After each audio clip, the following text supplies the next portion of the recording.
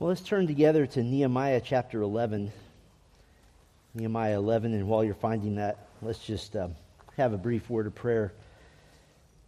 Our Father, this evening, as we come to a somewhat obscure passage in the Old Testament, we trust you that all Scripture is God-breathed and is useful for teaching and rebuking and correcting and training in righteousness. And as we'll see tonight in Nehemiah 11 and 12, that holds true yet again.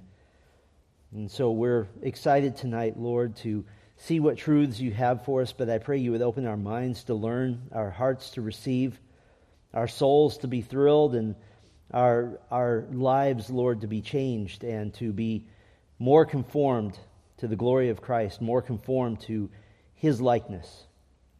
And so this evening, Lord, we pray that you would make us that much more like Christ, that you would make us more obedient, that you would change us more and more into His image through this text. And we pray in Christ's name, amen. We're in Nehemiah 11, but I want to talk to you just briefly about the book of Isaiah, and then we'll come back to it a little bit later on. The book of Isaiah is just a glorious book, and we've spent a lot of time in Isaiah. It's one of my favorites, you can probably tell, and very clearly, the book of Isaiah repeats itself in its prediction that God would exile His people for their covenant unfaithfulness, and in its prediction that He would also bring them home from exile. Isaiah chapter 40 turns from the hard and difficult judgment chapters of 1 through 39, and suddenly begins, "Comfort, O comfort my people, says your God." And the rest of chapter 40 explains that discipline is complete and that God's grace will shine once again upon His people and that they will come home. And as we've seen in Ezra and Nehemiah, the return from exile of the few tens of thousands of Jews beginning 70 years after the first carrying away of the southern kingdom of Judah in 605 BC, this return does in fact fulfill this promise from God. And yet all along we've seen that it's not really close to the full glory which Israel enjoyed under King David and then under Solomon as well, kind of the heyday of Israel. And so we're always left a little wanting. We're left wanting just a little bit more. And tonight's text is no different. And in fact, as you are glancing over in Nehemiah 11, you're seeing all of these names, and it comes off as fairly mundane. Just a bunch of lists of people. One scholar wrote this: "There is little prospect of Nehemiah 11 becoming one of the Old Testament's most famous or best-loved chapters. The modern reader does not find long lists of difficult Hebrew names very interesting. Some of them are very difficult, and I was telling my daughter Julia this, and she began pronouncing one wrong all the way here tonight, just to try to mess me up. So we have a small bet going. I won't tell you which one it is, because I probably will mess it up. But we don't find this super interesting, do we? We sort of scan through this quickly. And so I think the most effective way to approach this text, tonight we're taking on all of chapter 11 and chapter 12, verses 1 through 26. I think the most effective thing we can do is just walk through some of the highlights. But like every text of the Bible, there will be some rich applications for us. So tonight, this is as simple as it gets. First, I want to show you the story, and second, I want to show you the significance. So the story and the significance, and we'll spend some time on the story. And the story can be divided into two smaller parts. Part 1, which is chapter 11, we could call the repopulation of Jerusalem. The repopulation of Jerusalem. Now you recall that the walls and the gates of Jerusalem have been completed. The temple is complete. God has helped the descendants of the exiles with the annoying, surrounding, threatening peoples all around them.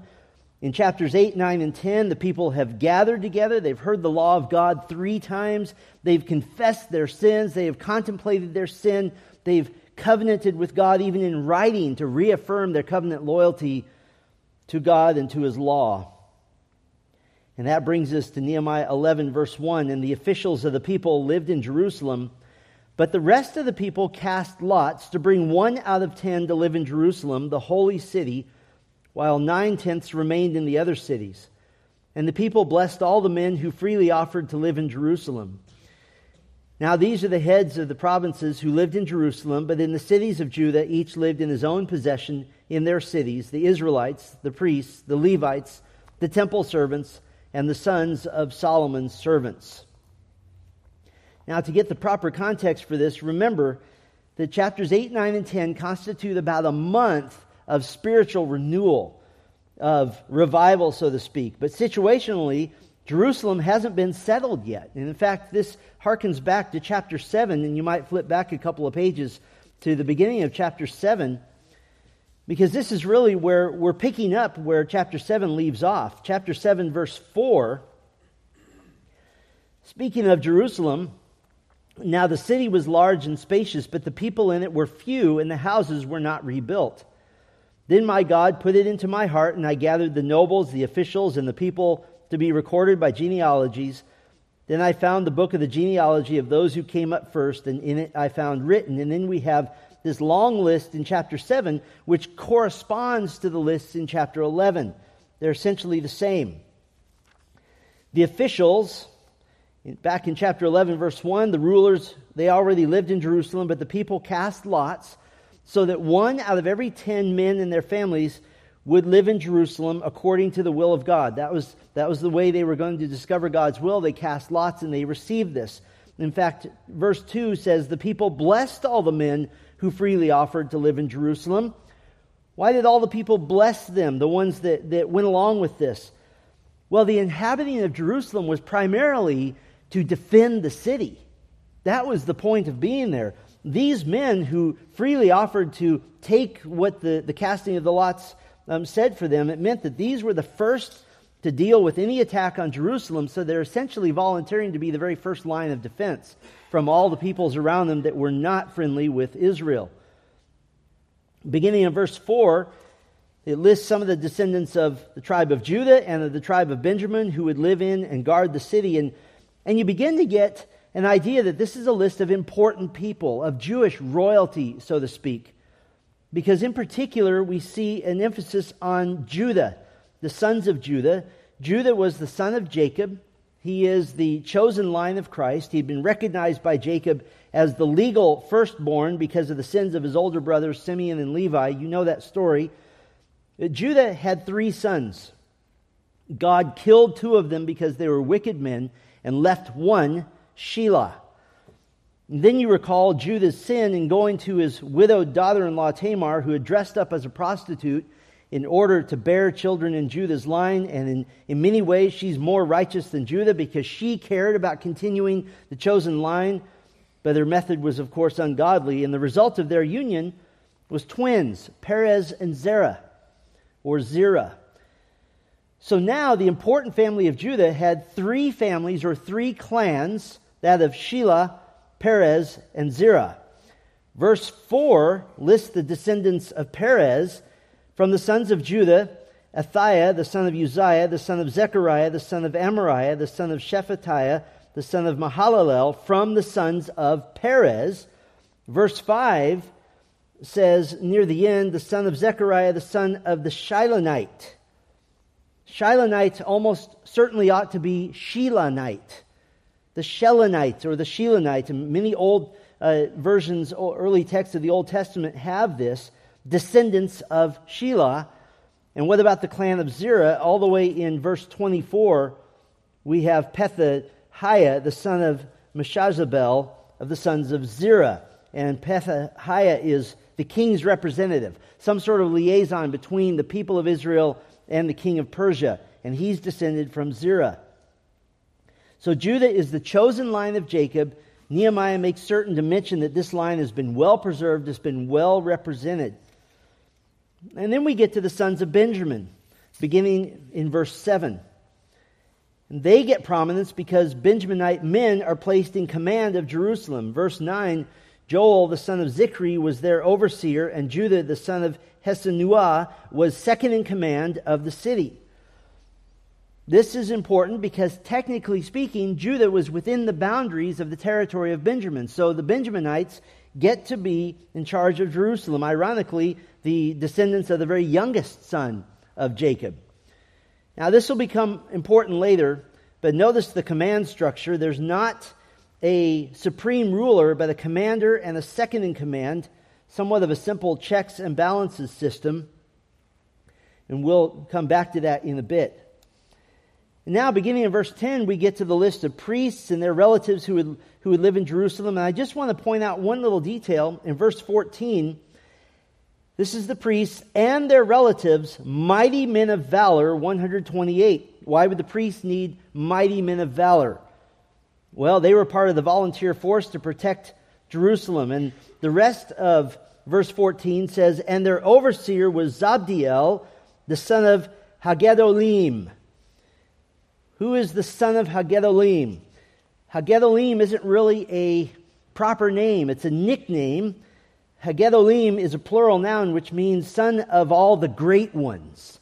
In other words, Zabdiel the priest was the commander of the priestly volunteer force because he was the biggest and the baddest and the strongest of all of the priests, of all of the clergy. Put it this way, Zabdiel was the David Papillon of the clergy in Jerusalem. There it is, David. You can relax now. He was the big priest. He was the guy that goes, he's a great priest, but I like him with a sword also. And in fact, going all the way back up to verse 6, all the descendants of Perez are called 468 valiant men. Same reason, protection. So there's hundreds and hundreds of soldiers protecting Jerusalem, protecting the temple, protecting the city as a whole. In verses 15 through 18, Nehemiah gives the list of the Levites, the support staff for temple worship. And I'd highlight two men in verse 17, Mattaniah, who was the chief in beginning the thanksgiving and prayer, and Bakbukiah, the second among his relatives. I win the bet, Julia. Both were descended from the psalmist Asaph, and they're in charge of the temple singers. And now, beginning in verse 19, 172 gatekeepers and their families. This is important. These are the very first line of defense. If somebody's going to attack, they're the first ones to die. They're the first ones to take spears. They're the first ones to hold off the enemy. The very first line of defense. Then Nehemiah makes a summary statement about everyone else. In verse 20, the rest of Israel, of the priests and of the Levites, were in all the cities of Judah, each on his own inheritance. And from verse 25 through 35, Nehemiah lists all the very specific villages and all the towns that those descended from Judah lived in, those descended from Benjamin lived in. And as per the law, verse 36, the Levites were spread out amongst them as their duty was to serve all the other tribes. So that's part one of the story contained in chapter 11, the repopulation of Jerusalem. Part 2 is contained in chapter 12, verses 1 through 26, and this is the priests and the exiles after, or the priests and the Levites rather, after exile. The priests and Levites after exile. Chapter 12 is somewhat of a review. It reviews the priests and the Levites who came originally with Zerubbabel and Jeshua, the high priest at the time of the original return. So we're going back in time a little bit here. The priests and his descendants are listed in verses 1 through 7. And then the Levites are listed again in verses 8 and 9, noting again the musical leadership of Mattaniah and Bakbukiah, who were over the songs of thanksgiving in verse 8. Interesting little note here. Verse 9 says that Bakbukiah and his brothers stood opposite whom? Mattaniah and his brothers, in keeping their responsibilities. What does that mean, they stood opposite? Well, to translate that, there were two choirs of Levites, large choirs. One led by Mattaniah, the other by Bakbukiah. Why two choirs? Well, coming up in the next section of chapter 12, which we'll cover next week, is the dedication and the celebration of the wall of Jerusalem. In verse 31 and following records two great choirs getting on top of the walls to sing toward one another in antiphonal song, by the way, accompanied by a huge orchestra as well. So these are the two choir leaders. Mattaniah and Bakbukiah lead the two massive choirs. And then in chapter 12, beginning in verse 10, we get the details of the unbroken succession of high priests, beginning with Jeshua, men of God from Jeshua down several generations. And there's a couple of detailed challenges with this list in that at least one name is left out of the genealogy in verse 10, which was not uncommon, and another name added in the same genealogy in verse 22. And if this is a detail that is important to you, this is easily explained by the fact that two of the men listed, Jonathan and Johanan, are brothers, both sons of Joiada. And so if you're interested in those details, that's how you resolve that issue. But the main point of that list of the high priests and their descendants is to show just how seriously Israel is now finally taking the priesthood in general and the high priesthood in particular. That the current high priest, Eliashib, in Nehemiah's day was the legitimate religious leader of the priests, and that they have paid careful attention to this. And to drive this point home all the way, the heads of the priestly households are listed in detail in verses 13 through 21, showing that the priestly leadership has remained unbroken for 90 years since the original return. And then the final portion of this section gives a breakdown of the heads of the Levite households. Lots of names are repeated, but they make this list because they're clan leaders. They're the larger level leaders. But even in this list, once again, we get a musical reference. Chapter 12, verse 24, the heads of the Levites were Hashabiah, Sherebiah, and Jeshua, the son of Kadmiel, with their brothers opposite them, to praise and give thanks, and this is interesting, by the commandment of David, the man of God, watch by watch. King David, many hundreds of years earlier, gave the original commands to form the musical corps, the choirs and the orchestras to give praise unto God. And this is an interesting little phrase here, watch by watch. The singers were to sing in shifts. That the singing of praise to God was a regular event, perhaps even daily, for all the people to hear. So God is reforming a holy temple in a holy city with now holy people, which was to be devoted to His praise every single day. Can you imagine walking down the streets of Jerusalem and hearing every day choirs and orchestras just singing and magnifying the praises of God as a normal course of events? What a glorious day that would be, knowing that God had brought at least a remnant of His people home. Now that's the story, but what's the significance? These chapters might seem mundane, but there's much we can glean from this, and I want to just give you some principles that I think will be helpful to us, and they bridge the gap from the time of Ezra and Nehemiah to our time quite easily, I think. Several principles, and then I want to take us in one last direction for a bit of time. First principle, it was holy people that made the city holy. It was holy people that made the city holy. In Nehemiah 11:1, the officials of the people lived in Jerusalem, but the rest of the people cast lots to bring 1 out of 10 to live in Jerusalem, the holy city. Nehemiah 11:18, all the Levites in the holy city were 284. Why is it a holy city? Well, chapter 11, the story of Jerusalem now becoming fully occupied, this only comes after Nehemiah chapter 8, Nehemiah chapter 9, Nehemiah chapter 10.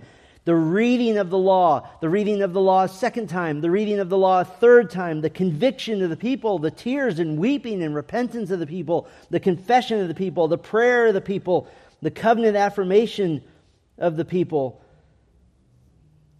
In other words, Nehemiah 7, 4, and 5 says the city was empty and needed to be occupied. Then it takes all of 8, 9, and 10 to consecrate and sanctify a people worthy to make that city holy. They had to be outfitted. They had to be consecrated to inhabit God's holy city.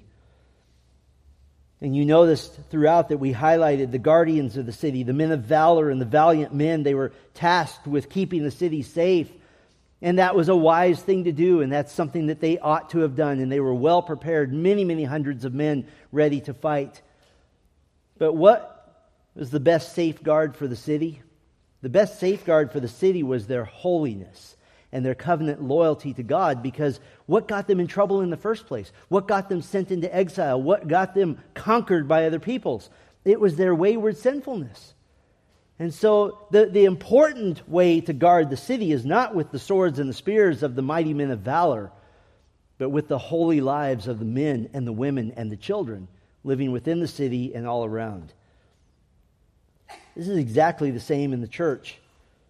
What is the greatest safeguard for the church? The greatest safeguard for the church is holiness. It is our set-apartness, our differentness, not being relevant. Who cares about being relevant? Not trying to please the world, and certainly not trying to be like the world. That's just throwing the doors open to spiritual danger, is all that does. The spiritual safety of the church depends on her holiness. And that's an important concept, I think very often a lost concept. The safety of the church depends on the willingness and the delight of the church's members to walk in a worthy manner of the gospel of Christ. That's how we're kept safe, as it were. And I don't mean safe from persecution. We're not promised that. I don't mean safe from all kinds of difficulties. I mean spiritually safe, spiritually pure, spiritually undefiled. The best defense for the church against the deceptions of the world is the holiness of her people. That has never changed. There's a second principle we could find from chapters 11 and 12. Holy people live sacrificial lives.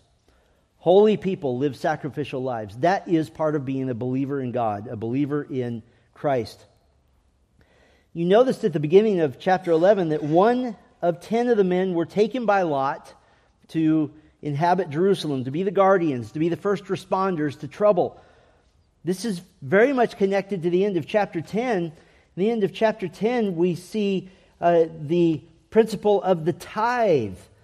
We see this in verse 37. We will also bring the first of our dough, our contributions, the fruit of every tree, the new wine and the oil to the priests at the chambers of the house of our God, and the tithe, the tenth of our ground to the Levites. For the Levites are they who receive the tithes in all the towns where we serve. Now they're not just tithing of this list here, our dough, our contributions, the fruit of every tree, new wine and oil and so forth. They're tithing of themselves.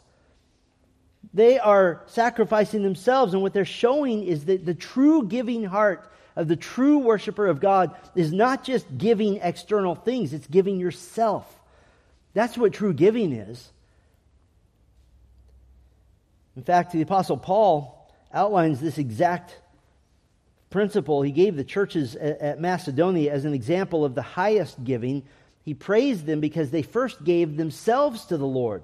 In 2 Corinthians chapter 8, beginning in verse 3, he says, "For I testify that according to their ability, beyond their ability, they gave of their own accord." This happens to do with the collection for Jerusalem that Paul was taking, begging us with much urging for the grace of sharing in the ministry to the saints. This is phenomenal. This is like somebody here raising their hand at the end of the service and saying, "Could we please pass the offering bags one more time?" Begging us to help.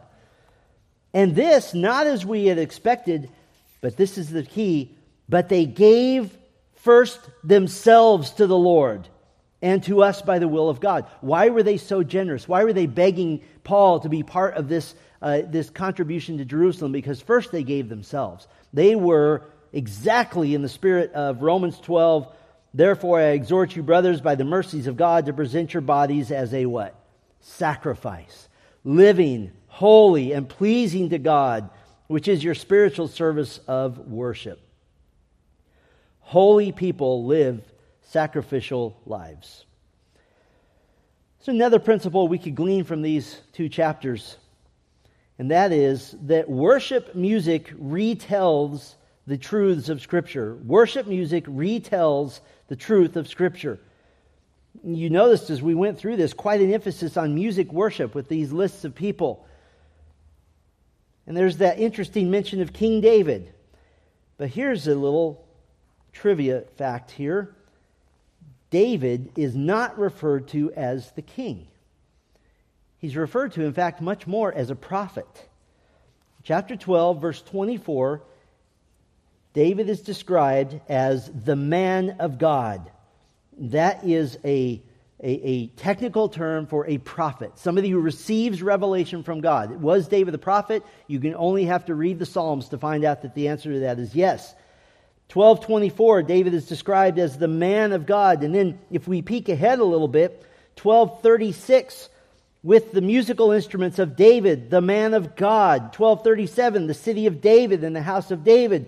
1245, the responsibilities of gatekeepers and singers according to the commandment of David. 1246, in the days of David, there were chiefs of singers, songs of praise and hymns of thanksgiving to God.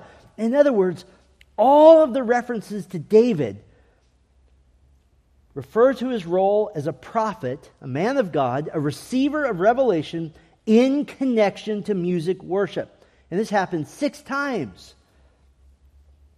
In fact, the most overt reference to David as prophet of God in relation to the music worship of God anywhere in the Bible is found in 2 Chronicles 29:25. You don't have to turn there, but just listen to this connection. David as a prophet, then he caused the Levites to stand in the house of Yahweh with cymbals, with harps, and with lyres, according to the command of David, and of Gad the king's seer, and of Nathan the prophet, for the command was from Yahweh by the hand of his prophets. Which prophets? David, Gad, and Nathan.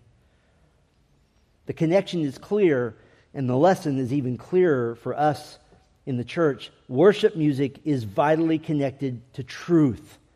That's what worship music is. Just because music is played inside a church building doesn't make it worship music. It must be connected clearly to truth, and this emphasis is obvious. Holy people in a holy city must sing holy songs. And holy songs are only holy as much as they accurately represent the revealed Word of God. That is a clear principle that we hold to, that we consider precious today in the church as well. Let me give you a 4th principle. Permanent holiness is only possible through Christ. Permanent holiness is only possible through Christ. It took all of chapters 8, 9, and 10, all of them long chapters, to purify God's people through the Word of God, massive conviction of sin, confession of sin, contemplation of sin, prayer, signing a covenant loyalty statement. But we all know that it cannot last, and it's not going to last. That while in the days following and in chapters 11 and 12, we see a tremendous time of spiritual preparation, that they are a purified people, that purity is always temporary and always degrades. It always spirals down. Why? Because the core problem here hasn't been addressed yet. They need a substitutionary sacrifice for sin. They need a man to die in their place who has never sinned one time and can offer his perfect life in exchange for their sinful lives. A man who can receive the wages of sin, which is death, to pay the eternal penalty for every sin. And of course, this man, Jesus Christ, fully God, fully human, would also have to conquer death so that all who believe on him can follow him in resurrection. And so as long as these people are in unglorified bodies, in the time prior to the new covenant, spiritual renewal was never going to last. It was never going to last. Even this glorious inhabiting of Jerusalem, a genuine, true victory, is not the coming kingdom of Messiah. It is not the coming of the new covenant glory. In fact, there's a couple of major clues in these 2 chapters which pointedly veer the reader away from ever mistaking this event as the final culmination of all of God's promises to restore Israel. Here's the first clue. Going back to the 6 mentions of David, he's never listed as a king. Not one time. The only mention of a king is in chapter 12, and it has to do with the king of Persia. The chapters go to a lot of lengths to say there is no king in Israel. And clue number 2, along the same lines, you never see a supreme leader in this time after the exile. Even Nehemiah the governor is never listed as a supreme leader at all. He's a go-between. And in 3 different cases in the 2 chapters we just walked through, God makes certain to let you, the reader, know that there is no king. And that the best they can do in the absence of a perfect, benevolent king is to have a system of checks and balances, multiple leaders. Chapter 12, verse 1, Zerubbabel and Jeshua are listed as the leaders. Chapter 12, verse 26, Ezra and Nehemiah are listed as the leaders. in both chapters 11 and 12. You have Mattaniah and Bakbukiah are the co-leaders of the musicians. And then just a little bonus here also, the leaders of Jerusalem have a leader and a second in command. It's always two. It's always more than one. There's no supreme leader. There is no king. And so the leadership does the best it can with a plurality of leaders. That is the best form of spiritual leadership until we have a gloriously benevolent, perfect monarch ruling the world. Now, I said at the beginning that the book of Isaiah was clearly and repeatedly predicting over and over again that God would exile His people for their covenant unfaithfulness, and Isaiah predicts that God would bring them home as well. And that Isaiah 40 turns from the hard and difficult judgment chapters of 1 through 39 and begins with comfort. "Oh, comfort my people, says your God, that discipline is now complete. God's grace has returned and will shine once again on His people, and they will come home."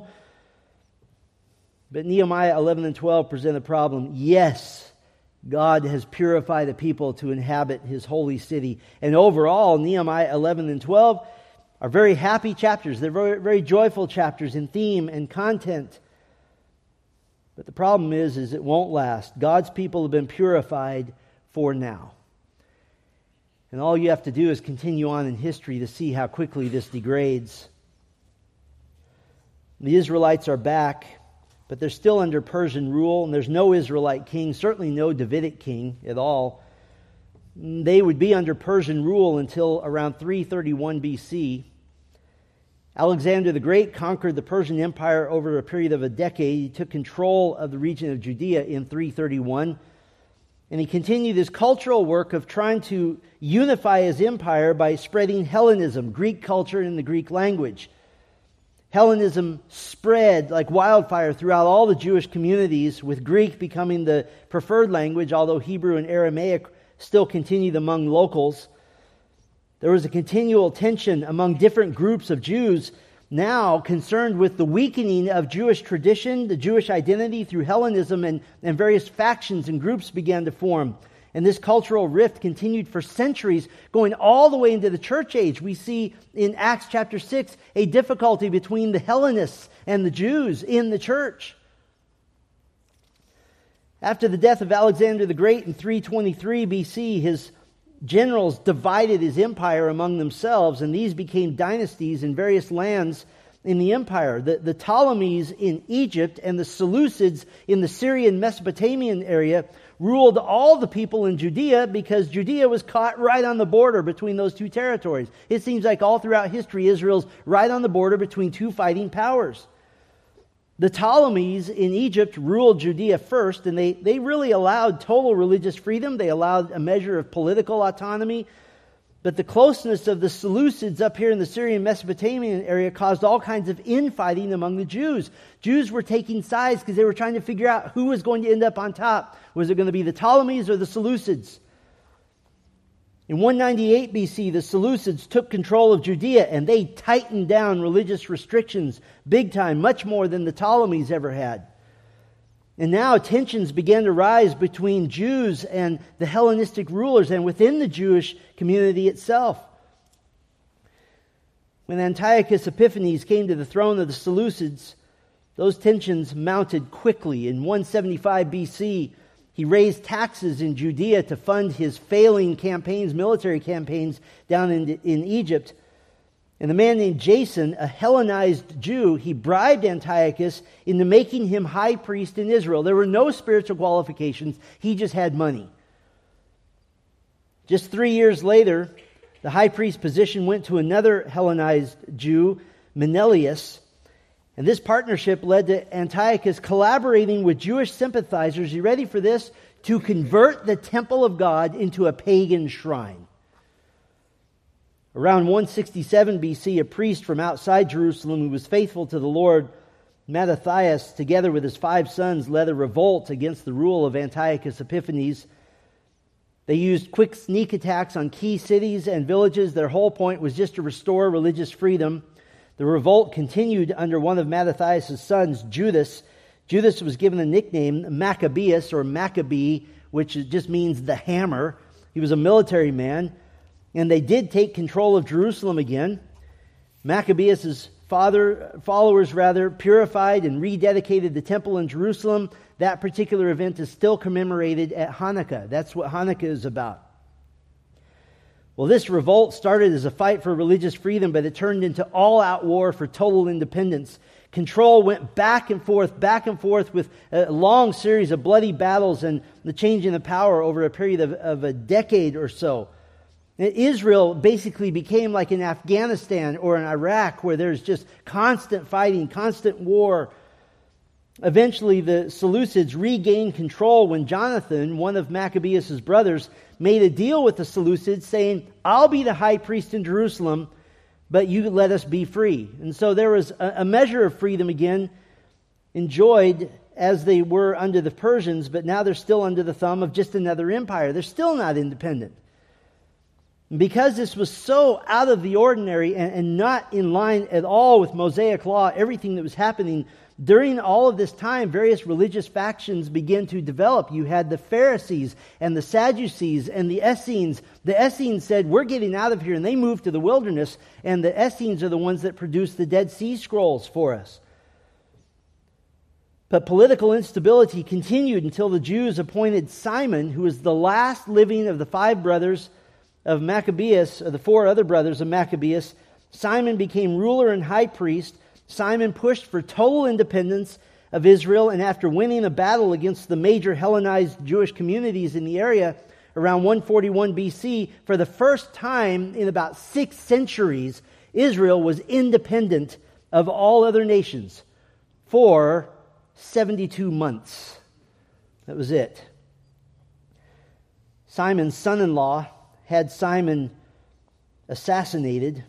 Simon's son, John Hyrcanus, became high priest, but he immediately made a deal with the Seleucids, who were trying to recapture all the lands that Israel had gotten back. He said, "I'll pay tribute to you as long as we're independent," which means we're not really independent. This pseudo-peace lasted for about 20 years, and Hyrcanus was able to take back a lot of the original Israelite territory, which you're very familiar with in the New Testament. He annexed Idumea in the south, where Herod would come from. He acquired the provinces of Samaria, just north of Judea, and Galilee, just north of Samaria. In the centuries earlier, the Samaritans, Jews mixed with other peoples, had built their own temple at Mount Gerizim. Hyrcanus destroyed it, and that marked the final break, the final division between Samaritans and Jews, which lasted all the way into the days of Christ. Well, in 104 BC, Hyrcanus died. He left control to his son Aristobulus. He ruled only a year, but for the first time ever since the return from the exile, a leader took the title of King of Israel. And just a little note here, and this will make sense to you now, all the rulers of these past decades had been both priests and rulers, and now a priest and a king. You see that even in their turmoil, Israel is craving, they're longing for one ruler who is both priest and king. Well, eventually, under Aristobulus, or right after Aristobulus, a massive civil war broke out for control. And during that civil war, the whole area was weakened politically, and it led the way to the Romans stepping in and intervening.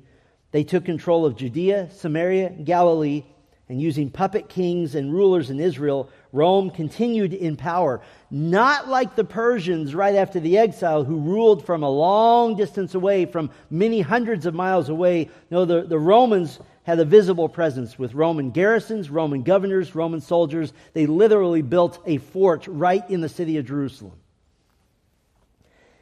Which, of course, takes us to the time of the birth of Christ. Now, what's the whole point of that little history lesson?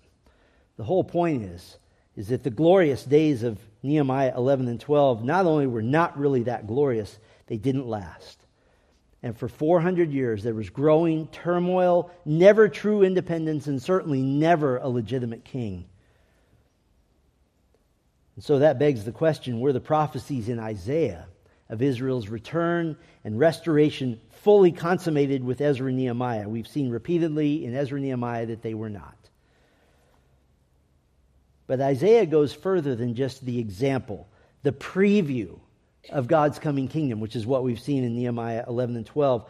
God promises a true king. He promises a Messiah in Jerusalem. Isaiah 24:23, then the moon will be humiliated and the sun ashamed, for Yahweh of hosts will reign on Mount Zion and in Jerusalem, and his glory will be before his elders. And you remember how God insisted that Jerusalem be a holy city? Well, speaking of a future day when Jerusalem is truly free under the reign of Messiah, Isaiah 52:1 says, awake, awake, clothe yourself in your strength, O Zion. Clothe yourself in your glorious garments, O Jerusalem, the holy city. For the uncircumcised and the unclean will no longer come into you. They will be clean.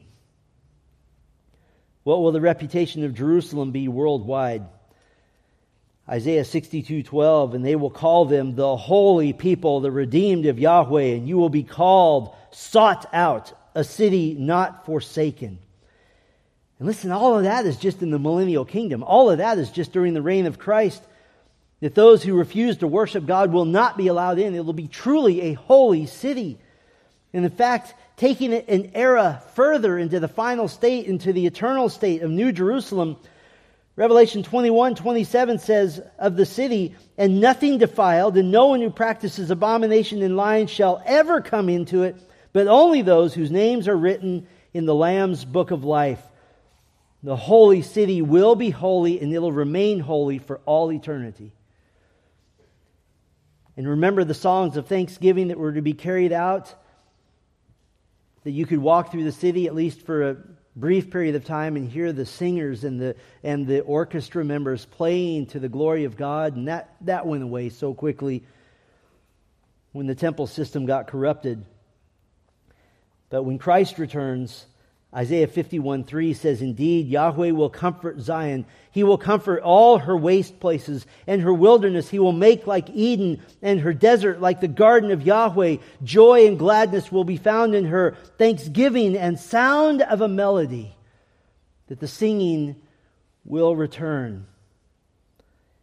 And what about the gatekeepers, the watchmen who watched out for enemies? Isaiah pictures the watchmen of Jerusalem now seeing someone else coming on the horizon. Isaiah 52:8, the voice of your watchmen, they lift up their voices, they shout joyfully together, for they will see with their own eyes when Yahweh returns to Zion. And Isaiah 62:11 says, behold, Yahweh has announced to the end of the earth, say to the daughter of Zion, behold, your salvation comes, behold, his reward is with him and his recompense before him. There are those that still would say, those particularly who believe that the kingdom of Christ is happening right now in this era, they would say that all of the restoration promises of Israel already happened. They happened at the exile, or after the exile. We get another giant clue in Nehemiah 11 and 12 that the full restoration is yet to come. And it's a clue right in front of our faces. That this return from exile and now the reestablishment of the inhabiting of Jerusalem is just a preview. It's just a foretaste. It's just a model. And to go into this clue that's right in front of our faces, we need a quick history reminder. Hundreds of years earlier, Solomon's son, Rehoboam, couldn't hold the kingdom together. And just 24 months or so into his reign, the kingdom split into the northern kingdom of Israel and the southern kingdom of Judah. The southern kingdom of Judah consisted only of the tribes of Judah and Benjamin, with some Levites staying to serve in the temple. The northern kingdom of Israel consisted of the 10 other tribes. So what happened to the tribes of Reuben and Simeon and Issachar and Zebulun and Manasseh and Ephraim, the half-tribes of the sons of Joseph, and Naphtali and Gad and Asher and Dan? What happened to them? The northern kingdom very quickly abandoned the true faith in Yahweh for idol worship, and in 722 BC they're absorbed by the Assyrians. And then, in the conquest of the southern kingdom of Judah by Babylon in the 6th century, the ones carried off and the ones who returned were only of the tribes of Judah, Benjamin, and Levi. And that's all we see in Nehemiah 11 and 12. In all those lists, we see Judah and Benjamin and Levi, and there's a gap, there's a hole, there's a sadness where you want to ask, what about the other brothers? What about those 10? Were the other 10 tribes just lost to history? Well, Isaiah tells a bigger story, at least by inference. Isaiah 43:5, "Do not fear, for I am with you. I will bring your seed from the east, and I will gather you from the west," from multiple places. Isaiah 49:6, God says, "Is it too small a thing that you should be my servant to raise up the tribes, plural, of Jacob, and to cause the preserved ones of Israel to return?" Isaiah 40, verse 11, "Like a shepherd, he will shepherd his flock in his arm. He will gather the lambs and carry them in his bosom. He will gently lead the nursing ewes." Isaiah 54:7, "For a brief moment I forsook you, but with great compassion I will gather you," plural. Isaiah 35:10, "And the ransomed of Yahweh will return and come with joyful shouting to Zion, with everlasting gladness upon their heads. They," plural, "will attain delight and gladness, and sorrow and sighing will flee away." And you might say, but that doesn't say that the other 10 are brought back. It does infer it. What about the other tribes? Turn forward in your Old Testament to Ezekiel chapter 47, just for a moment, and then we'll be done. Ezekiel 47. Now, Ezekiel 40 through 48 is the glorious description of the millennial kingdom, a very, very detailed description of the new temple that will be in Jerusalem during the reign of Christ, a description of all the lands and the boundaries of the land in Israel, a description of the leadership. Ezekiel 47:13, during this time in the millennium, Ezekiel 47:13, "Thus says Lord Yahweh, this shall be the boundary by which you shall apportion the land for an inheritance among the 12 tribes of Israel." Turn to Ezekiel 48, right near the end of the chapter.